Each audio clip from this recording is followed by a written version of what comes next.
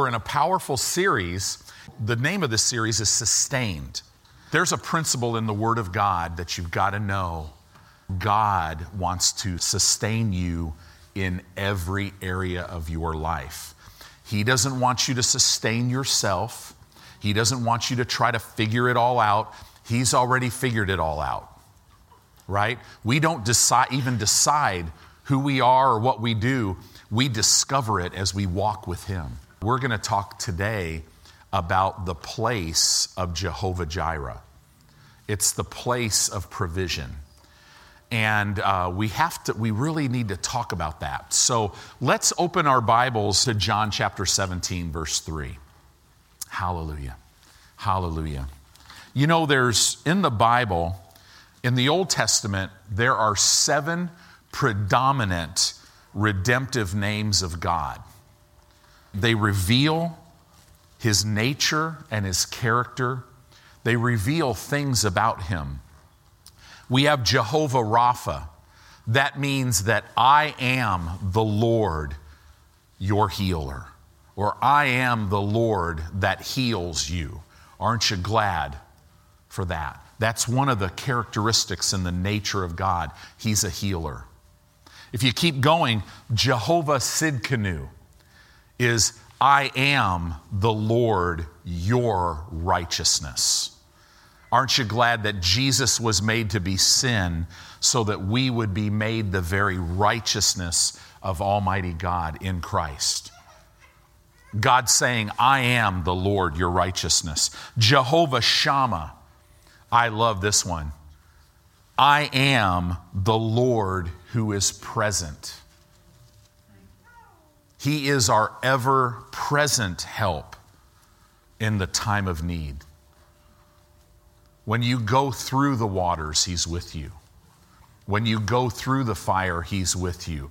Therefore, these things do not even leave a residue on you. Isn't that good? He is the Lord who is always present. Whether you feel like it or not, the God of all creation is present in your life. Jehovah Shalom. I am the Lord, your peace. He gives us a peace. It's one of the fruits of our spirit. And as we stir ourselves, how do you do this? How do you walk in the peace of God? The Bible says things like, don't worry about anything, but pray about everything. In other words, talk to God about everything with prayer and supplication with thanksgiving. Why? Well, as we're learning Wednesday night, thanksgiving is a spiritual force that literally puts things in motion to connect you to your victory. And it says when you do that, in other words, you're talking, you're bringing the word up, you're stirring yourself, and then it says the peace of God, which is not of this world, will mount guard over your heart and over your mind through Christ. Wow, I am the Lord, your peace. I love this one, Jehovah Raha. I am the Lord, your shepherd. Psalm 23 tells us, the Lord is my shepherd, and therefore I'll never lack. I'll never diminish. I'll never decrease. He's my shepherd. Jehovah Nisi. I love this one. I am the Lord, your banner. When you dig, that doesn't really make sense to us in this. But literally, a banner, what does that mean? As you walk and as you speak the word of God, see, the Bible says when the enemy comes in, the Bible says like a flood, the Holy Spirit, the Spirit of God will raise up a standard against him. That word standard in the Hebrew language means a banner. Well, the redemptive name of God goes a little bit further.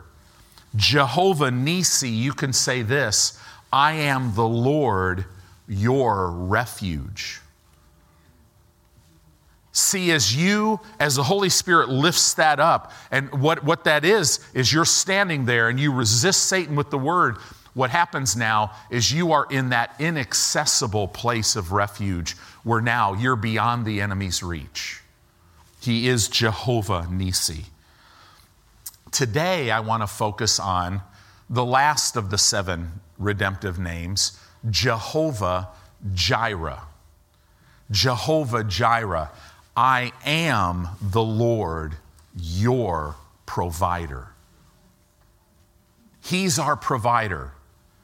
Notice your career, your investments are not your provider.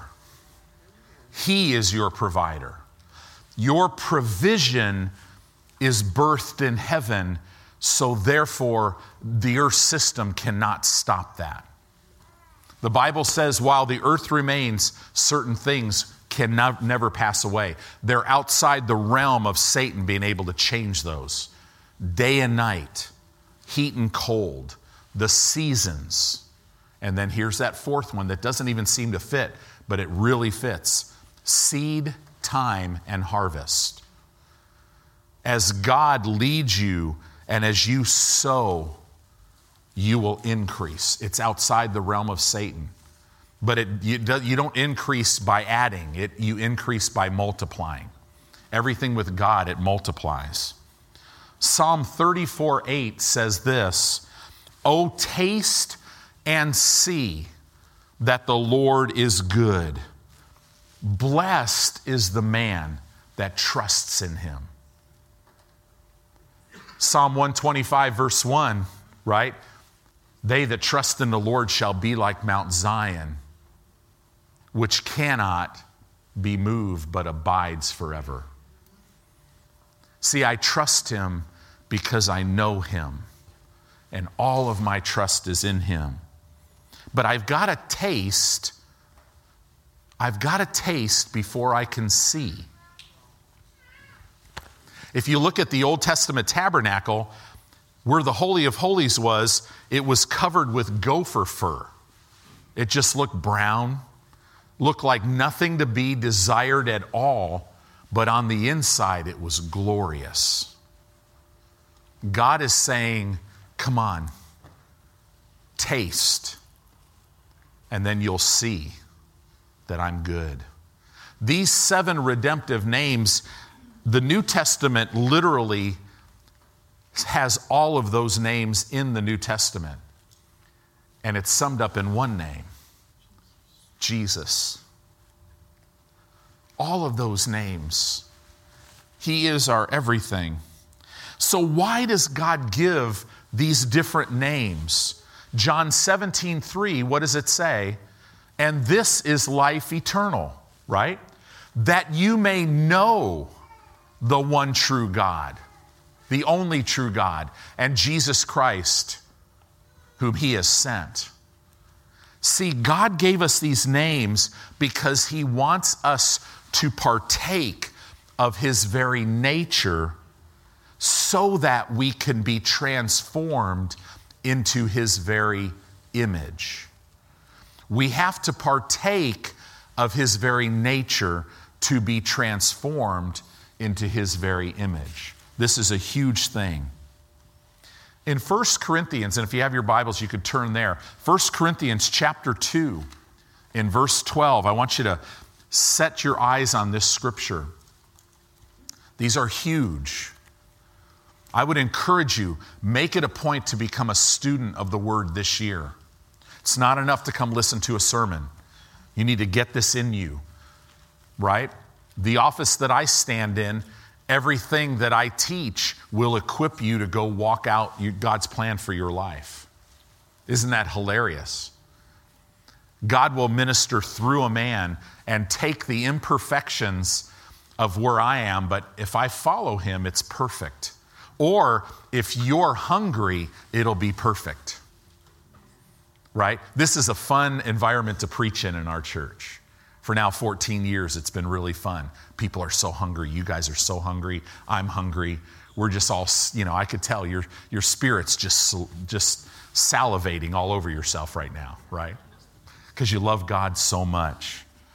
1 Corinthians chapter 2, verse 12, it says this, "Now we have received not the spirit of the world, but we have received the Spirit which is of God, When we got born again, we received the mighty Holy Spirit, and He's on the inside of us. Why? That we may know the things that are freely given to us by God. So God says, listen, eternal life is that you would know me. And then now, in order to do that, this is why we had to be born again. You had to be made a brand new spirit man, because the spirit man that you were before salvation, because you were spiritually dead, the Holy Spirit could not dwell in you.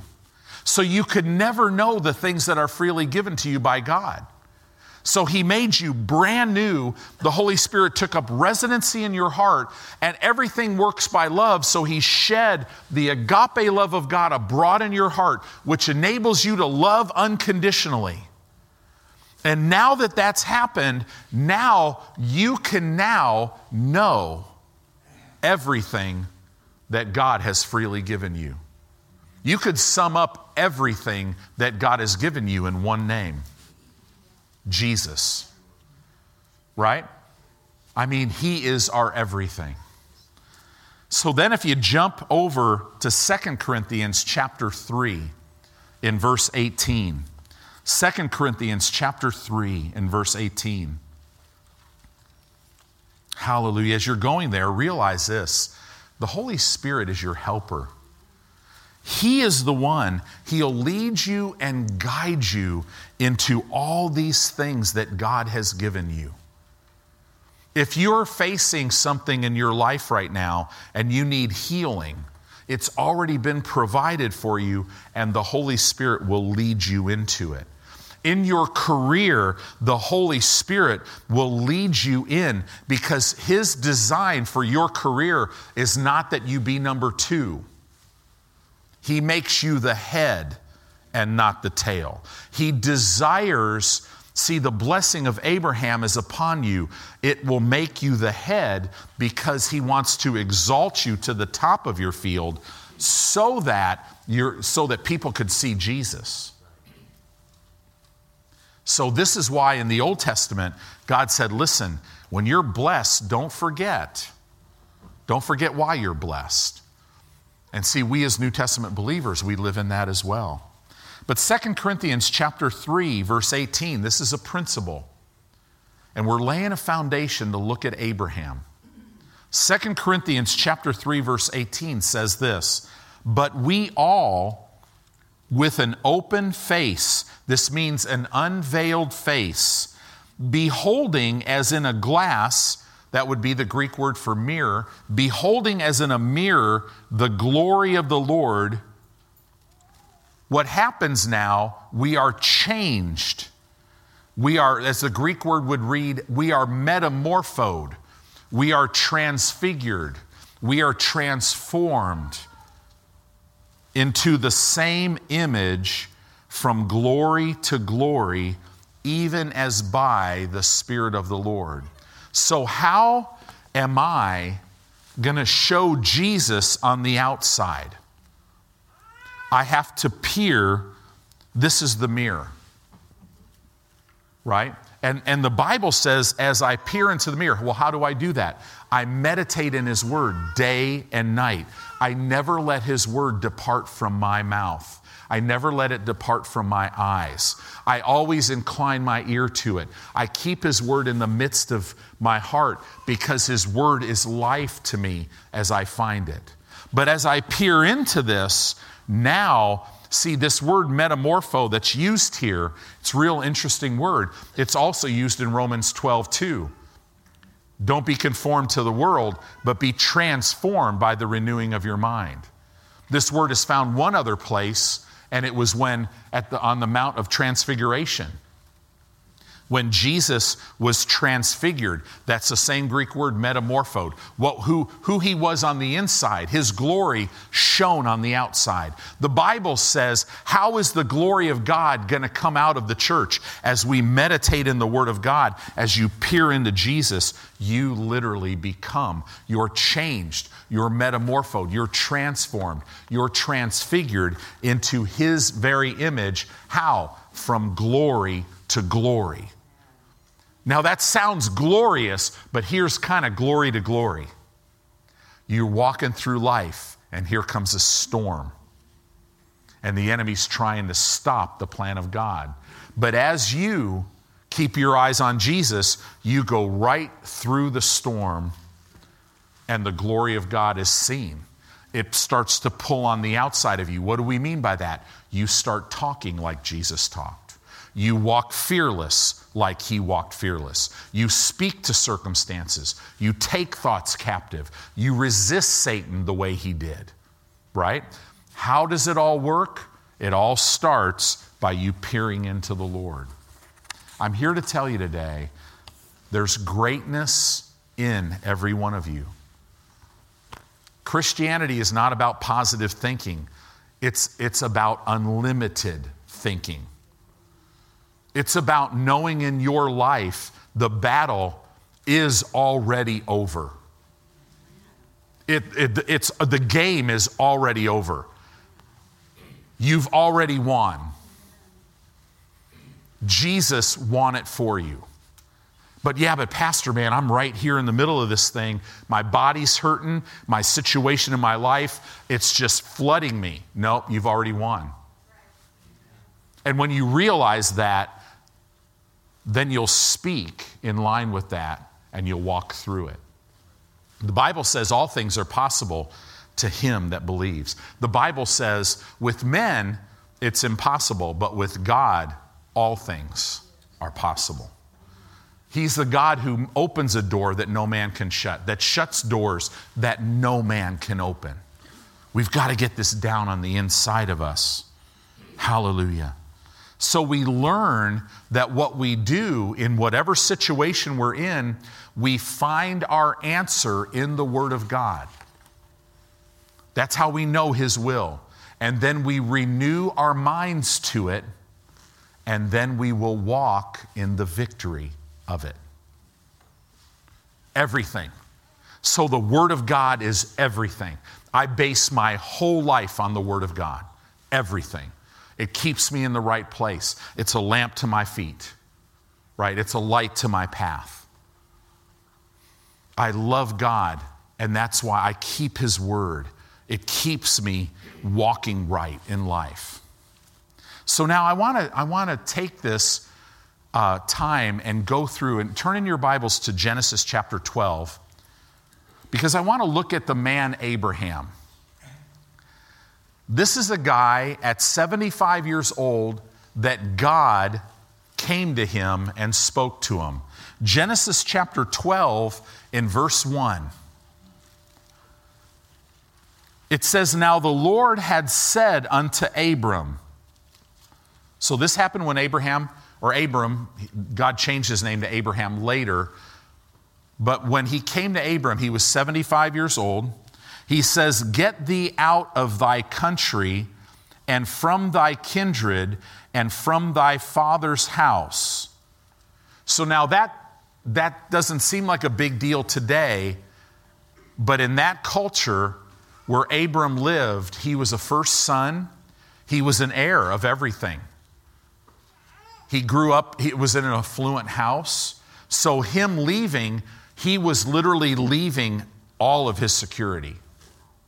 Now, I mean, he took with him things that were his, but I mean, could you imagine somebody comes to you and goes, "Hey, we're moving." "Well, where are you moving?" "Well, I don't really know. Wherever God shows me." People would be like, "What?" Right? But this is what happened with Abram. And it says here, "And I will show you. I will show you. Go to a land that I will show you." See, what we learn from this verse is our part is to separate ourselves from the world system and learn God's system. That's what God was telling Abram. He's saying, "Abram, you've been living this way for 75 years, and now I want you to get rid of all of that, and I want you to live according to my system." Now, this is what I want you to see about Abram. God told him, "I will make you a great nation." And now he had no kids when he said this. and I will bless thee, and I will make thy name great, and you will be a blessing. That's the blessing of Abraham that is upon us. God said this, I'll bless you. We see one more chapter later that God made Abram rich. I'll make your name great, and you will be a blessing to others. Here is the big thing about Jehovah Jireh. The Lord will provide. There are tons of people who hear the word like we do, and they think, yeah, Jehovah Jireh, God will provide. And because of where we are in life, we think that Jehovah Jireh is God providing for me. But Jehovah Jireh is not just a redemptive name of God. Jehovah Jireh is a place. See, the word Jehovah is used 5,000 times in the Bible. I wonder if possibly God wants us to know that He is the self-existent one who always reveals Himself. But we've created seminaries and we have people with a lot of letters beyond their name that have figured out that we never can know what God's going to do. Yet He put His Spirit in us so that we can know the things that He gave us. I guess I'm just not maybe developed enough intellectually for that to mess me up, right? So we see this Jehovah 5,000 times. Jireh, it's only used about a provider, only used about 1,304 times in the Bible. Only. Right? But there's only one place in the Bible where God is called Jehovah Jireh. And we're going to read that story. And you're going to find out that Abraham called the place Jehovah Jireh. Jehovah Jireh is a place, and it's not just a place where you're provided for. It's a place where you're provided for, and it comes to you and then goes through you and literally blesses all the nations of the earth. So as you're sitting here today, now when did this whole thing start for Abram? 75. Most people think about, well, I want to retire before then. He's just getting started at 75. That's pretty awesome, right? See, this whole concept, you got to be careful when you live in the world system. It'll make you put your trust in things that you're not to put your trust in. And it'll produce pride. Because if you start doing pretty good, you'll start thinking it's all because of you. Right? So let's keep going with this. Verse 2, I'm going to make you a great nation. I'm going to bless you. I'm going to make your name great, and you shall be a blessing. Verse 3, and I will bless them that bless you, and I will curse him that curses you. And in you all the families of the earth shall be blessed. That blessing is on you right now. It's an amazing. Now, this is what I want you to see. So God said this to Abraham. He was called Abram at the time. But then verse 4, so Abram departed. That slaps me in the face, and I'm like, wow. I get a picture of this man. God spoke to him, and he instantly obeyed. You know, I told him myself Saturday, God very profoundly called me. I mean, I literally was in small groups. I sensed the call of God on my life in this church. And this church was pastored by a Methodist pastor that he had this Methodist church in Southern California. And people in his church started going to this convention center in Anaheim where this guy named Kenneth Copeland was teaching the word, and these Methodist dear people in his church were coming back talking in a language that he didn't know, and you know, they were saying, man, you got to have the baptism of the Holy Spirit.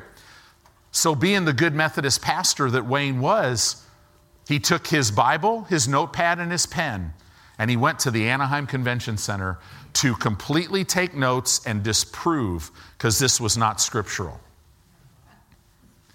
Pastor Wayne told me, I thought it was not scriptural right up until a power hit me. Because I literally, he said he was sitting there and he was seeing things and sensing things in his spirit that he had never seen. And he just said, Lord, if this really is you, baptize me. And that's all he got out of his mouth. Baptize me in the Shanda Makondara Vashi. And it freaked him out. And he left that place and he's like, okay, I've got a dilemma now. He was an All-American soccer player at the University of Maryland. His dad played for the St. Louis Cardinals. His brother played baseball in the ACC for North Carolina, had all these records, real athletic family. And man, we had a softball team, a church softball team. I remember we were out one time and there was this high jumping thing with a mat. And Pastor Wayne goes, I could break the world record in the high jump. And I mean, he was about 5'6". And I'm like, I was young and stupid. And I'm like, yeah, Pastor, I know you'd never lie, but that's kind of crazy. And he goes, yeah, watch. And they put the bar up over the world record. I don't know what it was. It was like 7'10" or something like that. So he goes, I'll just put it up to 8 feet. And I'm sitting there, and his brother Kevin is laughing. And he runs and he does this flip and he vaults off the ground. And now he's not jumping the way a normal high jumper would do it. He was kind of a gymnast too. But he went right over the bar, landed on his feet on the pad. And I just instantly said, wow, I'll never doubt my pastor again as long as I live, right? But he ended up leaving the Methodist denomination, starting a church. And that's where I found the call of God. So here I am. I'd go to Calvary Chapel with Chuck Smith, and I was in these small groups, and to possibly be a Calvary pastor. I was young, and I really thought I was going to do it. Chuck said, he goes, I see the call of God on you. So I go, well, I need to talk to my pastor. And while I was talking to my pastor, or before I talked to him, you sit in kind of a hallway to go see somebody. You're flipping through a magazine. Well, I'd never heard of Rhema. I never heard of a Word of Faith magazine, but when I opened it up and I saw Rhema Bible Training Center, the Lord very specifically, kind of like what he said to Abram, Abram, leave your family and go to a place I show you. What did Abram do? He gets up the next morning and he departs, or at least soon after, he instantly obeys. What did Tony Finley do? Well, I was 20 years old, and I never got to Rhema till I was 30. Knew that I was supposed to pioneer a church someday. Never did that till I was 45. So this story, man, I had to make some changes. Why did I take so long? Did I just point my finger at God and say, no, I'm not going to do it? No, we don't do that, do we? We just kind of walk around and go, la, la, la, la, la, la, la. Let me pray about that. Oh, I got some things going on. Let me, I'll go do some prison ministry. I'll do this. I'll do all kinds of stuff in ministry. Maybe he'll leave me alone. Right? But that's the same. You're going to see this about Jehovah Jireh. You have to walk in obedience to get to the place of Jehovah Jireh. Right? So let's keep looking at this. So Abraham departed as the Lord had spoken to him, and Lot went with him, and Abraham was 75 years old when he departed out of Haran. Now let's look at a picture of what happened to this man. We find it in Romans chapter 4. So we see he left. We have all the Old Testament stories. We have all this stuff going on. But now in Romans chapter 4, he's believing God for a child. God says to him, Romans chapter 4, verse 17. Now, the story is found in Genesis 17. About verse 5 is when this happens. But in Romans, it tells us, as it is written, God said to Abram, I have made thee a father of many nations. Now, God spoke this to Abram before he ever had children. So think about this. Never had kids. How many 75-year-old men are thinking, if God came to a 75-year-old man right now and said, "You're going to have a son." Most 75-year-old men would be like, "Oh, no, no, no, no, no, no, no." But Abram, they really wanted a son. He's married to this gorgeous woman who could not bear children when she was younger. So she would have been 65 because she was about 10 years younger than Abram, right? So this happens, this promise happens. And then it goes on, God tells about himself, before him whom he believed, even God, who's God, he quickens the dead. He makes dead things alive. Aren't you glad? Right? And calls those things which be not as though they were. Then it says in verse 18, who against hope believed in hope that he might become the father of many nations, according to that which was spoken, so shall thy seed be. Now look at Abraham. He was a guy who instantly obeyed the Lord. Did he ever make mistakes? Absolutely. We're dealing with the Ishmael mistake just a little bit, right? We don't hear much about the whole Muslim thing now because it's all about a virus, right? All about an election. But we will again, right? So Abraham didn't do everything right. It's not how you start your race. It's how you finish your race. Right? So it says here in verse 19, and being not weak in faith. Well, if you're not weak in faith, what are you? Strong in faith. What did he do? He considered not his own body now dead when he was about 100 years old, neither the deadness of Sarah's womb. So now 25 years has gone by, and now it took him 25 years to get strong in faith. Did it have to take that long? Nope. But it did. So now he's 100. I mean, most 100-year-old guys would be like, well, I wouldn't mind having sex, but my body's not able to really do that. But man, having a baby at 100 years old, right? But it says here, he didn't consider his body. In other words, he didn't let his body tell him what he could or could not have. In other words, he believed God. All he had was God's word. All you and I have is God's word. But Abram only had it once in a while. God only spoke to him once in a while. God will speak to you all day, every day. Yes.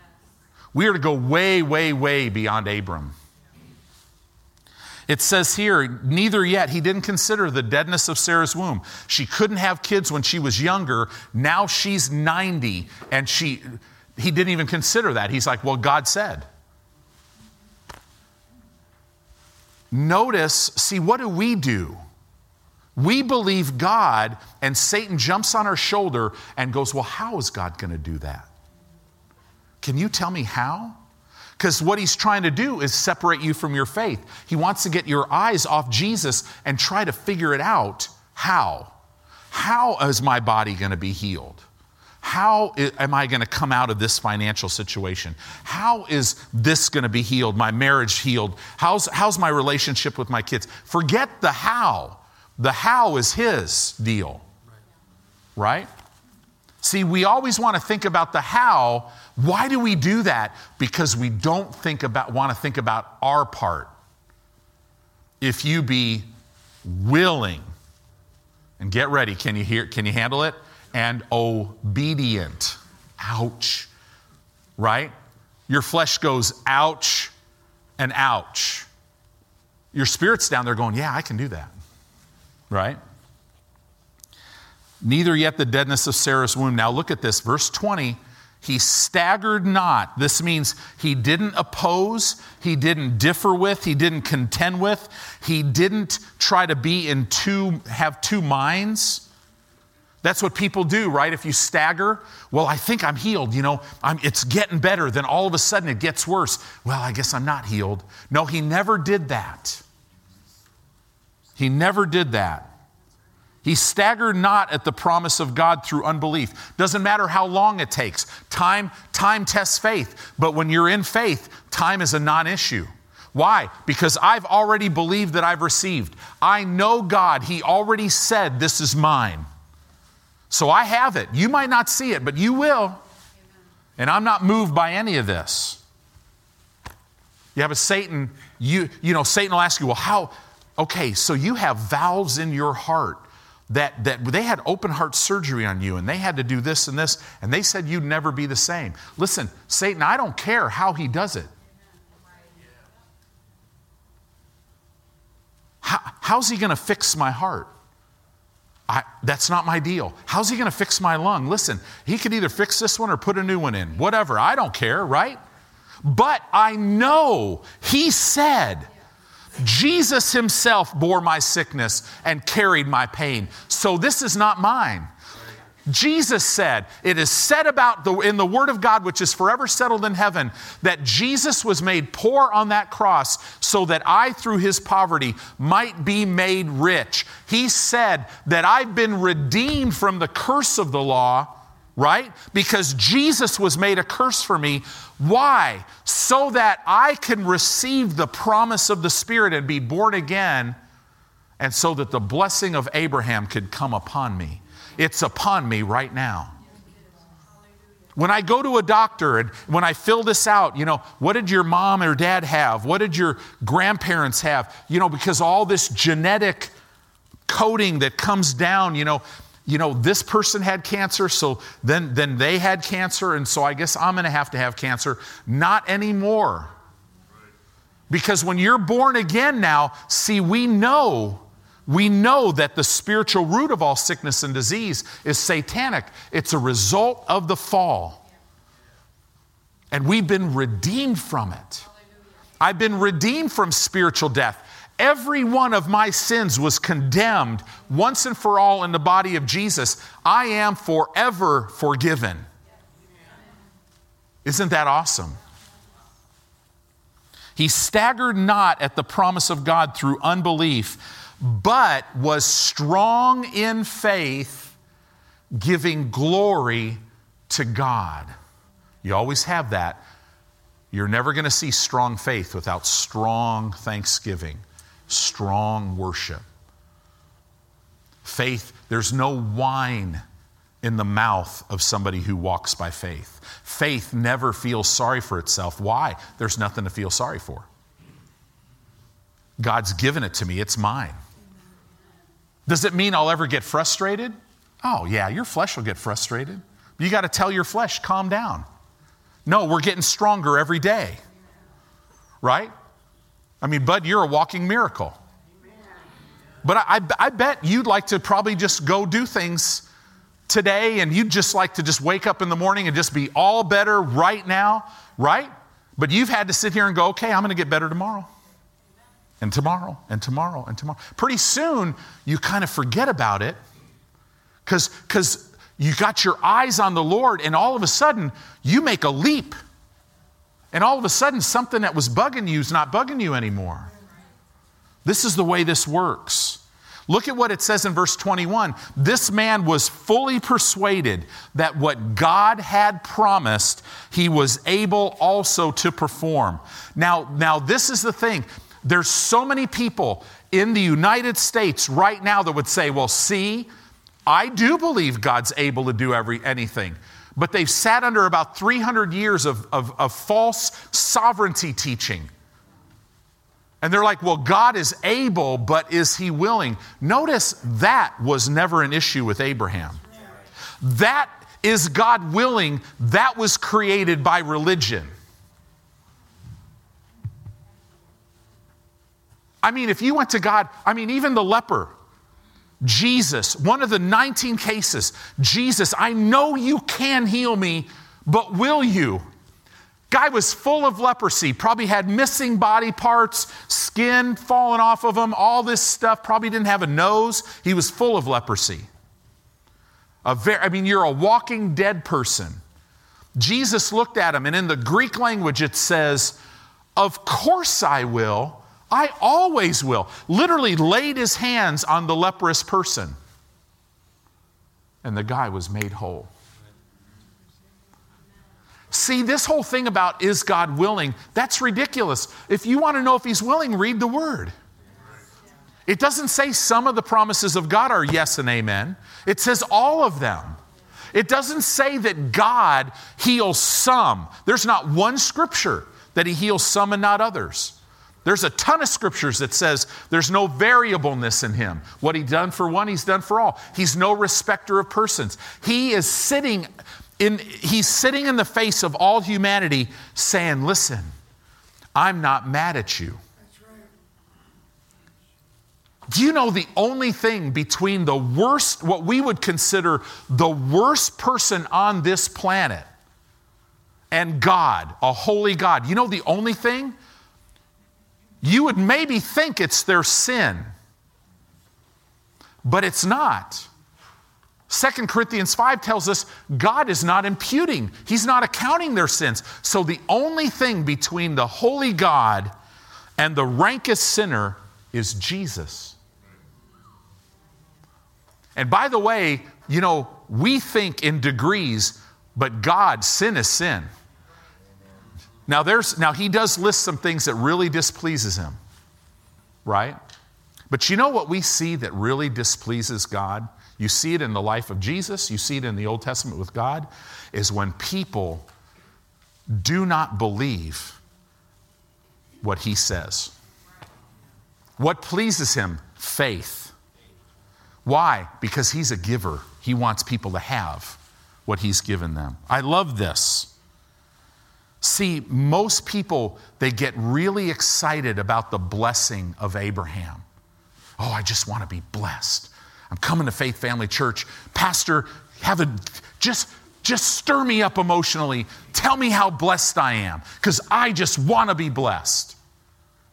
And in the secret of their own life, they never lay hold of anything, because they don't understand that you're not going to walk in the blessing of Abraham unless you embrace the obedience of Abraham.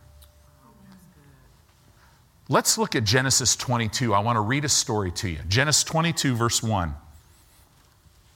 We love the result, but we don't appreciate the process that produces the result. But guys, God wants you content where you are on the way to where you're going. Don't be afraid of obedience.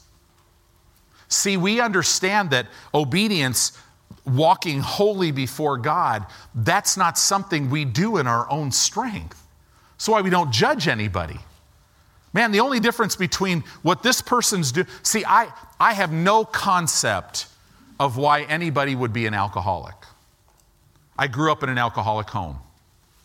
My goal in life when I was in high school was not to throw my stepdad, through the sliding glass door in our 35-foot trailer that I lived in.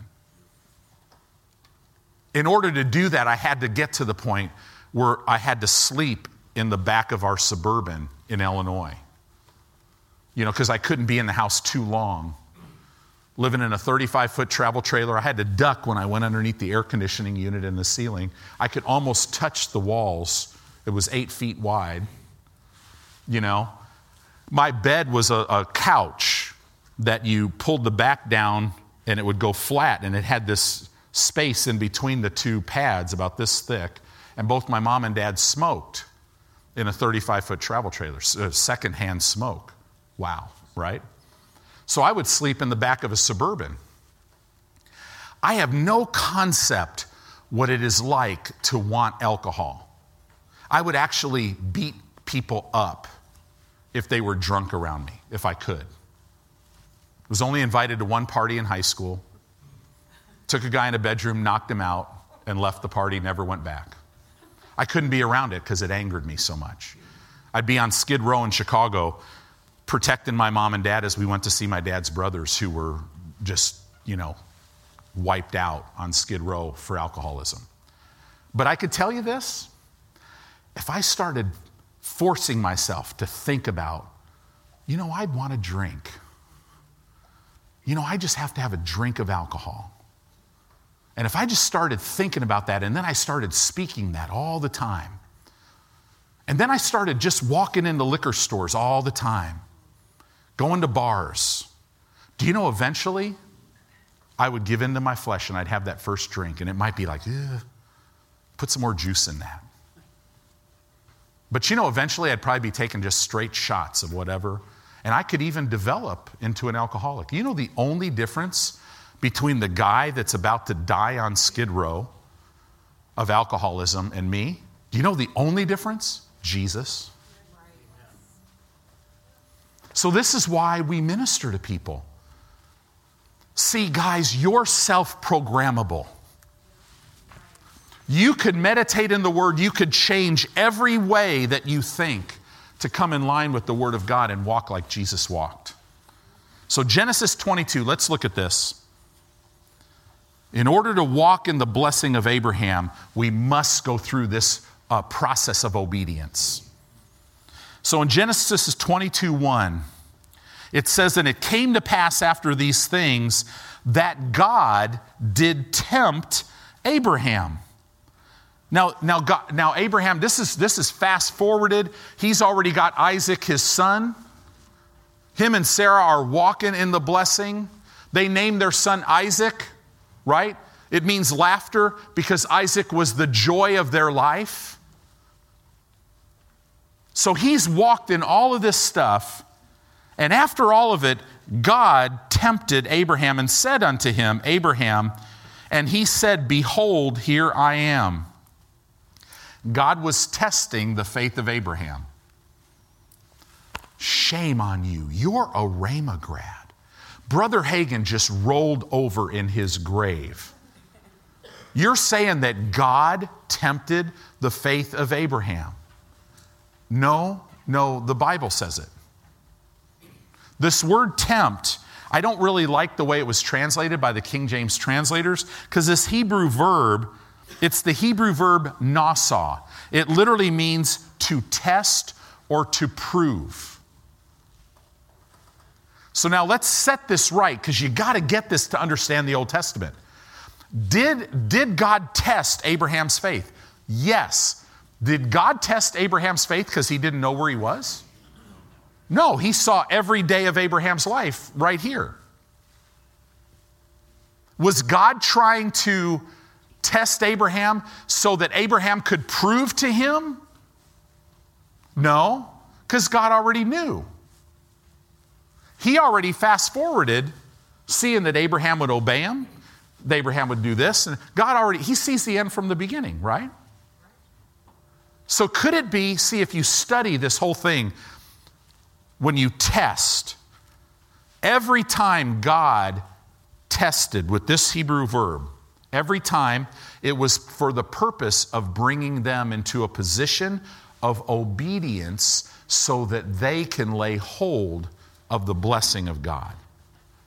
Every time, different Hebrew word that Satan tempts, it is for the purpose of bringing a person to disobedience so that he can steal, kill, and destroy. That's the difference. With God, it's always to lift up. Who did God want to prove? God wanted to prove to Abraham. Right? God already knew. So let's get that right. So here we go. He was tested to show him where he was.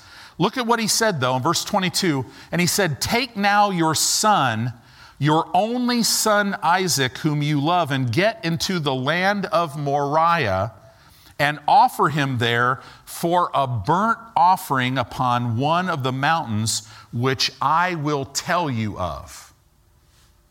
So now we're going, whoa.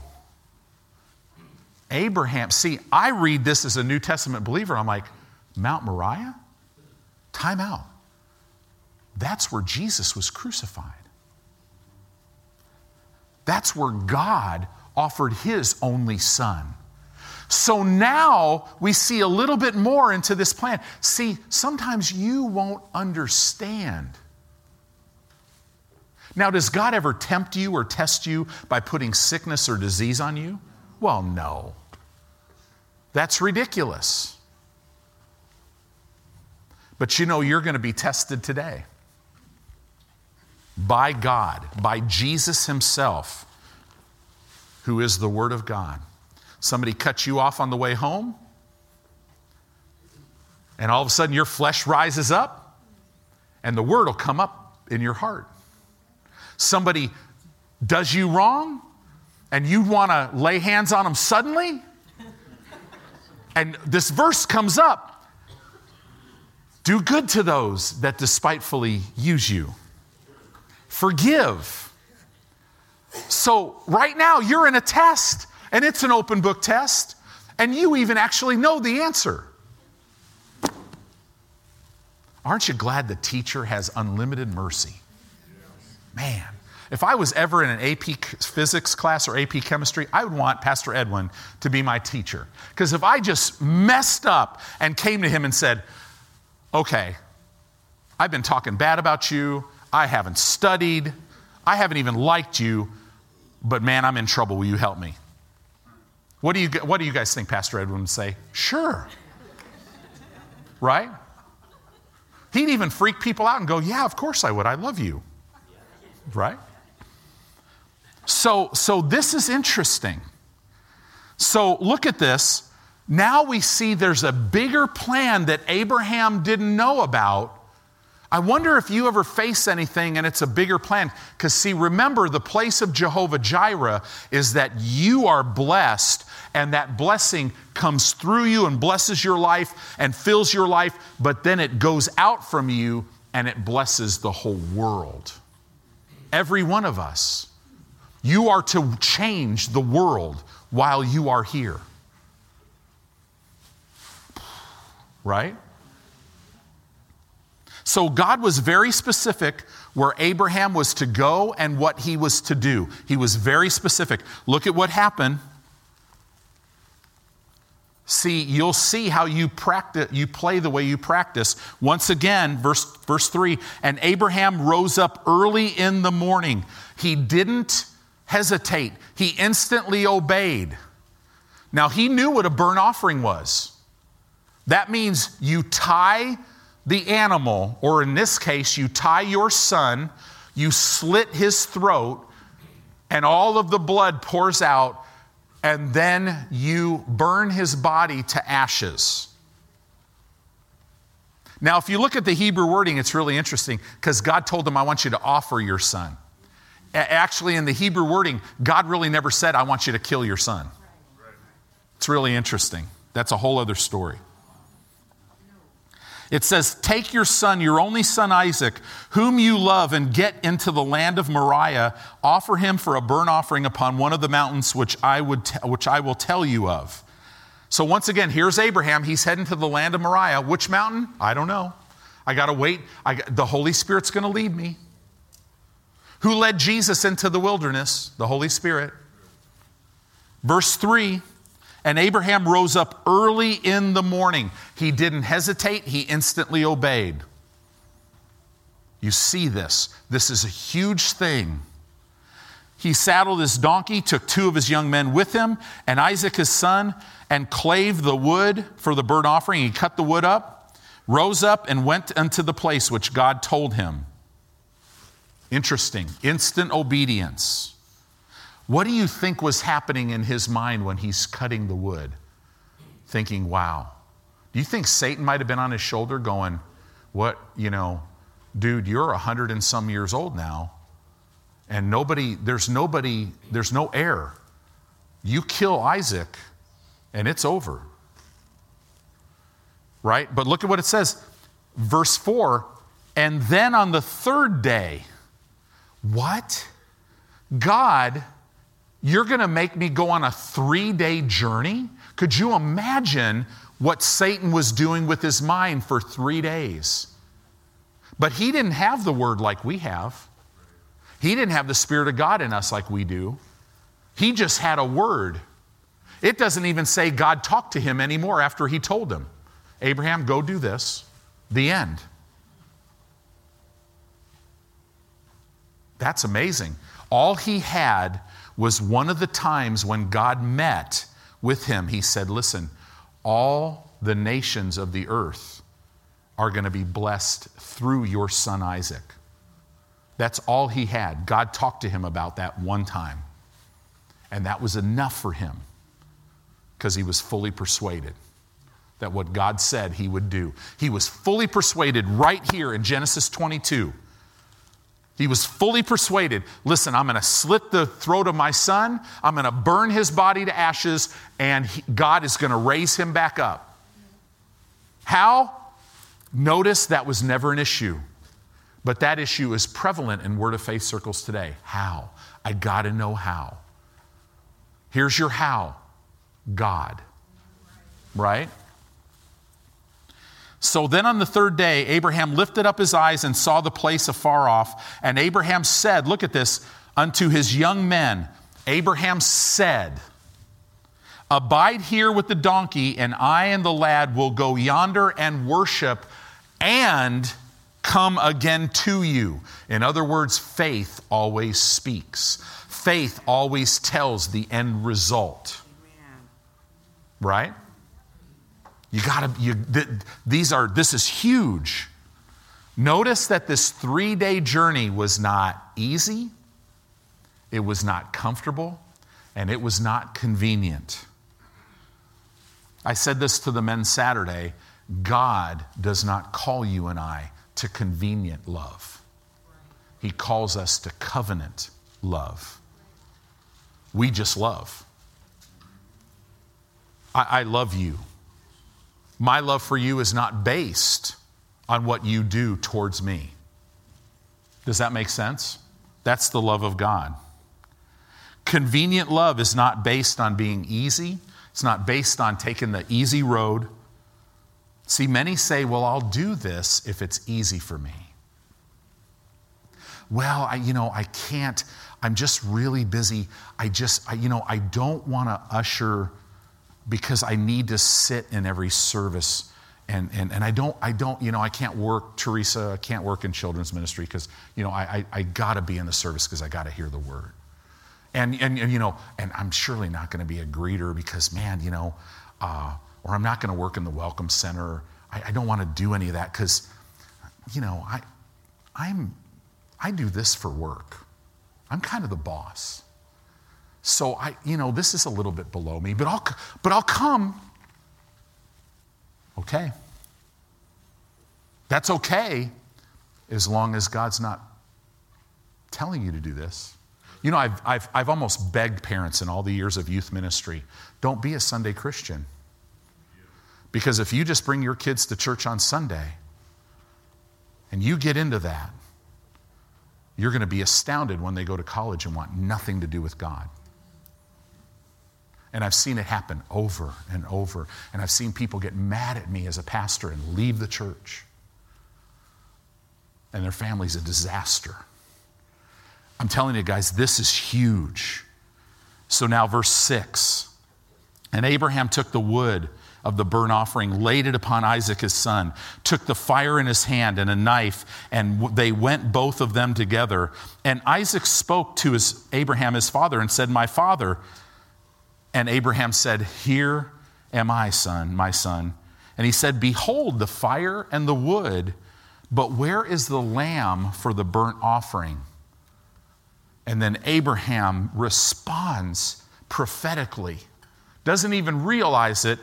And Abraham said, my son, God will provide himself for a burnt offering. So they both of them went together. He didn't even realize he was prophesying that probably a few hundred feet away from that altar, Jesus was going to be crucified. See, one of the things God was doing, he does everything legal. He had to find a man that was willing to give his only son so that it would open the door legally for God to give his only son.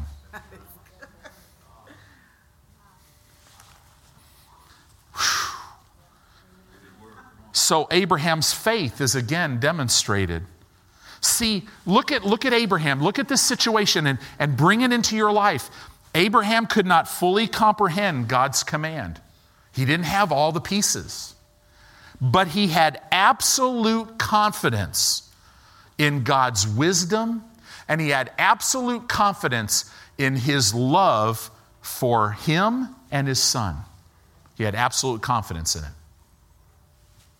He didn't understand, Verse 9, and they came to the place which God had told him of, and Abraham built an altar there and laid the wood in order, and look at this, and bound Isaac his son.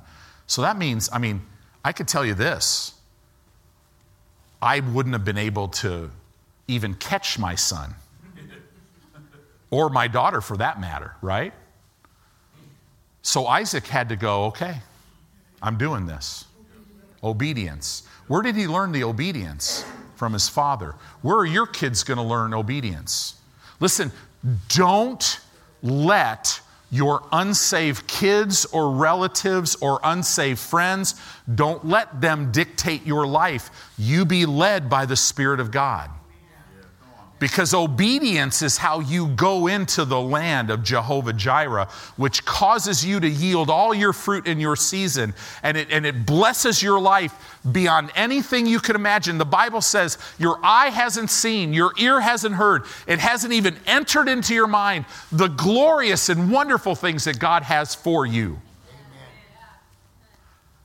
And your life is not only blessed, but your life is so blessed because your life is making a difference in the lives of people all over the world. How can you do that? I don't know the how. But I know that God's word is true. And laid him upon the altar, upon the wood, and Abraham stretched forth his hand and took the knife to slay his son. Now check this out. And the angel of the Lord called unto him out of heaven. Now this is a real interesting thing, because you know in the Old Testament where it says the angel of the Lord, you know who that's talking about? Jesus. So the only son, Jesus, calls out to Abraham, stop. So this is Jesus talking to Abraham. The angel of the Lord called unto him out of heaven and said, Abraham, Abraham. And he said, here am I. And he said, lay not your hand upon the lad, neither do anything unto him. For now I know that you fear God. You reverence, you honor, and you respect God above all else, seeing you have not withheld thy son, thine only son, from me. And Abraham lifted, now check out what happened. Result of obedience. And Abraham lifted up his eyes and looked, and behold, where? Behind him. Behind him, a ram caught in the thicket by his horns, and Abraham went and took the ram and offered him up for a burnt offering in the stead of his son. Notice how exact. You never, when God told Joshua, you're going into the promised land, Josh, here's the deal. Don't seek my right hand or my left hand. Joshua would have known that's the right and left hand of wisdom. That is long, healthy life and riches and honor. Don't ever seek that. You meditate in my word. In other words, you keep your eyes on me. Hebrews tells us as we run our race, we fix our eyes on Jesus. See, the prosperity message where it goes awry is if it has you looking for the things, that's not how you get them. The Bible says the blessing of God would overtake you. There's no possible way that God's provision at the place of Jehovah Jireh would have been in front of Abraham. It had to be behind him because the blessing would come from behind and overtake him. In Matthew chapter 6, verse 33, it says the same thing. As you seek first the kingdom and his righteousness, all these things will be added unto you. You know, Jeanette and I, we realized early on in our life, man, I always believe, listen, family's first, and then your service for God, and then everything else. And the Lord corrected me and said, where's that in the Bible? See, that's why I always ask you guys, if anybody has a question about the Bible or they say something to you, that just always ask them where it's at in the Bible. Because my Bible says I'm to seek first. So with our kids, we drew a circle. They might not even remember this. And we put God in the middle of that circle. Then the next circle was Jeanette and I. And then the outward circle was Sarah and David. And we told our kids, because we seek God first, man, we're going to be able to love you guys and be the parents that God wants us to be. I mean, church is never an option. We live our life putting him first. Obedience, obedience, obedience. Do we ever mess up? Well, Jeanette really doesn't mess up, but I mess up for both of us. But it's okay. God's mercy. He told me this. He's never told Jeanette this because he doesn't have to. But he's told me this. He said, Tony, my mercy's greater than your disobedience. And his goodness always causes me to run to him. Always put God first, because it's important for all of us to be in the place of Jehovah Jireh. Because we got to yield all our fruit in our season. And guys, we don't have a very long season left. And now look at this. And Abraham, verse 14, called the name of that place Jehovah Jireh. As it is said to this day, in the mount. Now I love this. In the mount of the Lord it shall be seen. That's what the King James translators translated. Here's what it says in the literal Hebrew. In the mount of the Lord, Jehovah will be seen. And Jehovah was seen. Notice it didn't say Jehovah Jireh will be seen. It didn't say Jehovah Nisi. Didn't say Jehovah Sidkenu. Didn't say Jehovah Shammah or Jehovah Shalom. It said Jehovah, because in the mount, Jesus hung on a cross and he was seen. And he didn't say it was almost finished. He said it is finished. It's a complete work. See, many times, and I'll finish with this, we think only of the person of God, but God wants to take you places in him. Places in him.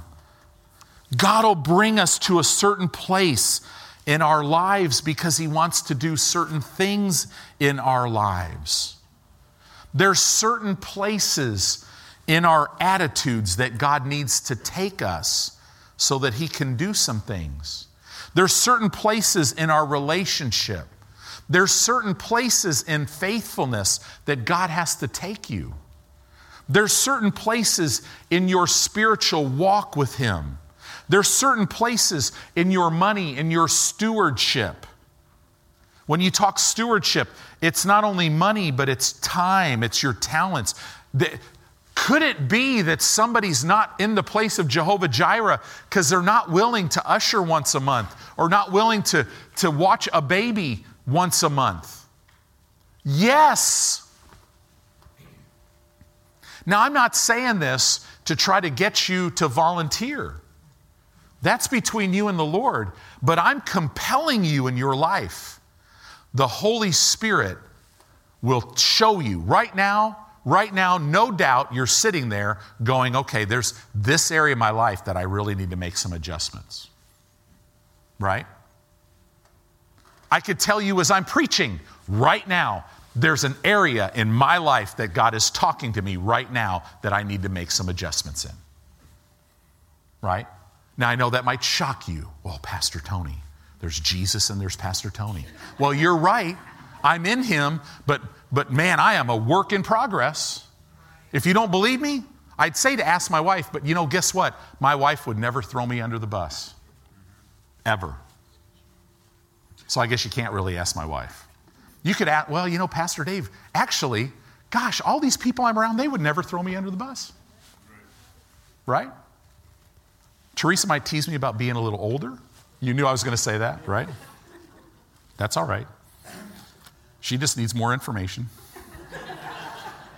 Many people today are looking to the person of Jehovah Jireh, but their needs are not met because they're not in the right place. Maybe in their attitudes, their relationship, their commitment to God. There's different things. This is huge. For us to unlock and experience the full provision of God, we must know that God is Jehovah Jireh, and we must obey him to get in the right place. I got to read this to you because the Lord said this to me years ago. Jehovah Jireh is about being in the right place at the right time, with the right heart, doing the right thing, so that you can have all the blessings and victory of God overtake you on a constant basis. That's the place of Jehovah Jireh. Amen?